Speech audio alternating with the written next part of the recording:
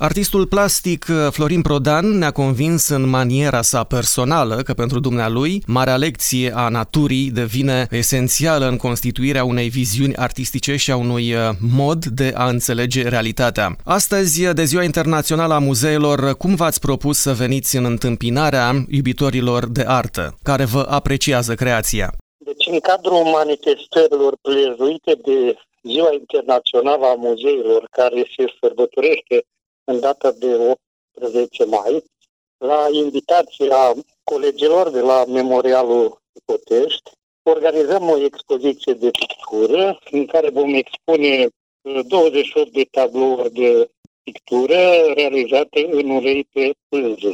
Bineînțeles că, aflându-ne în zona lacului lui Eminescu, locurile pe unde a pășit Eminescu, mare parte din tablouri sunt inspirate din zona Moldovei, de aici, de la noi, și bineînțeles că, respirând mireasma versurilor lui Eminescu, în aceste tablouri, cu siguranță, fiecare privitor va putea să spună că pe aici am trecut și eu, pe aici a trecut Eminescu, undeva în tabloul meu se vor regăsi și versurile lui.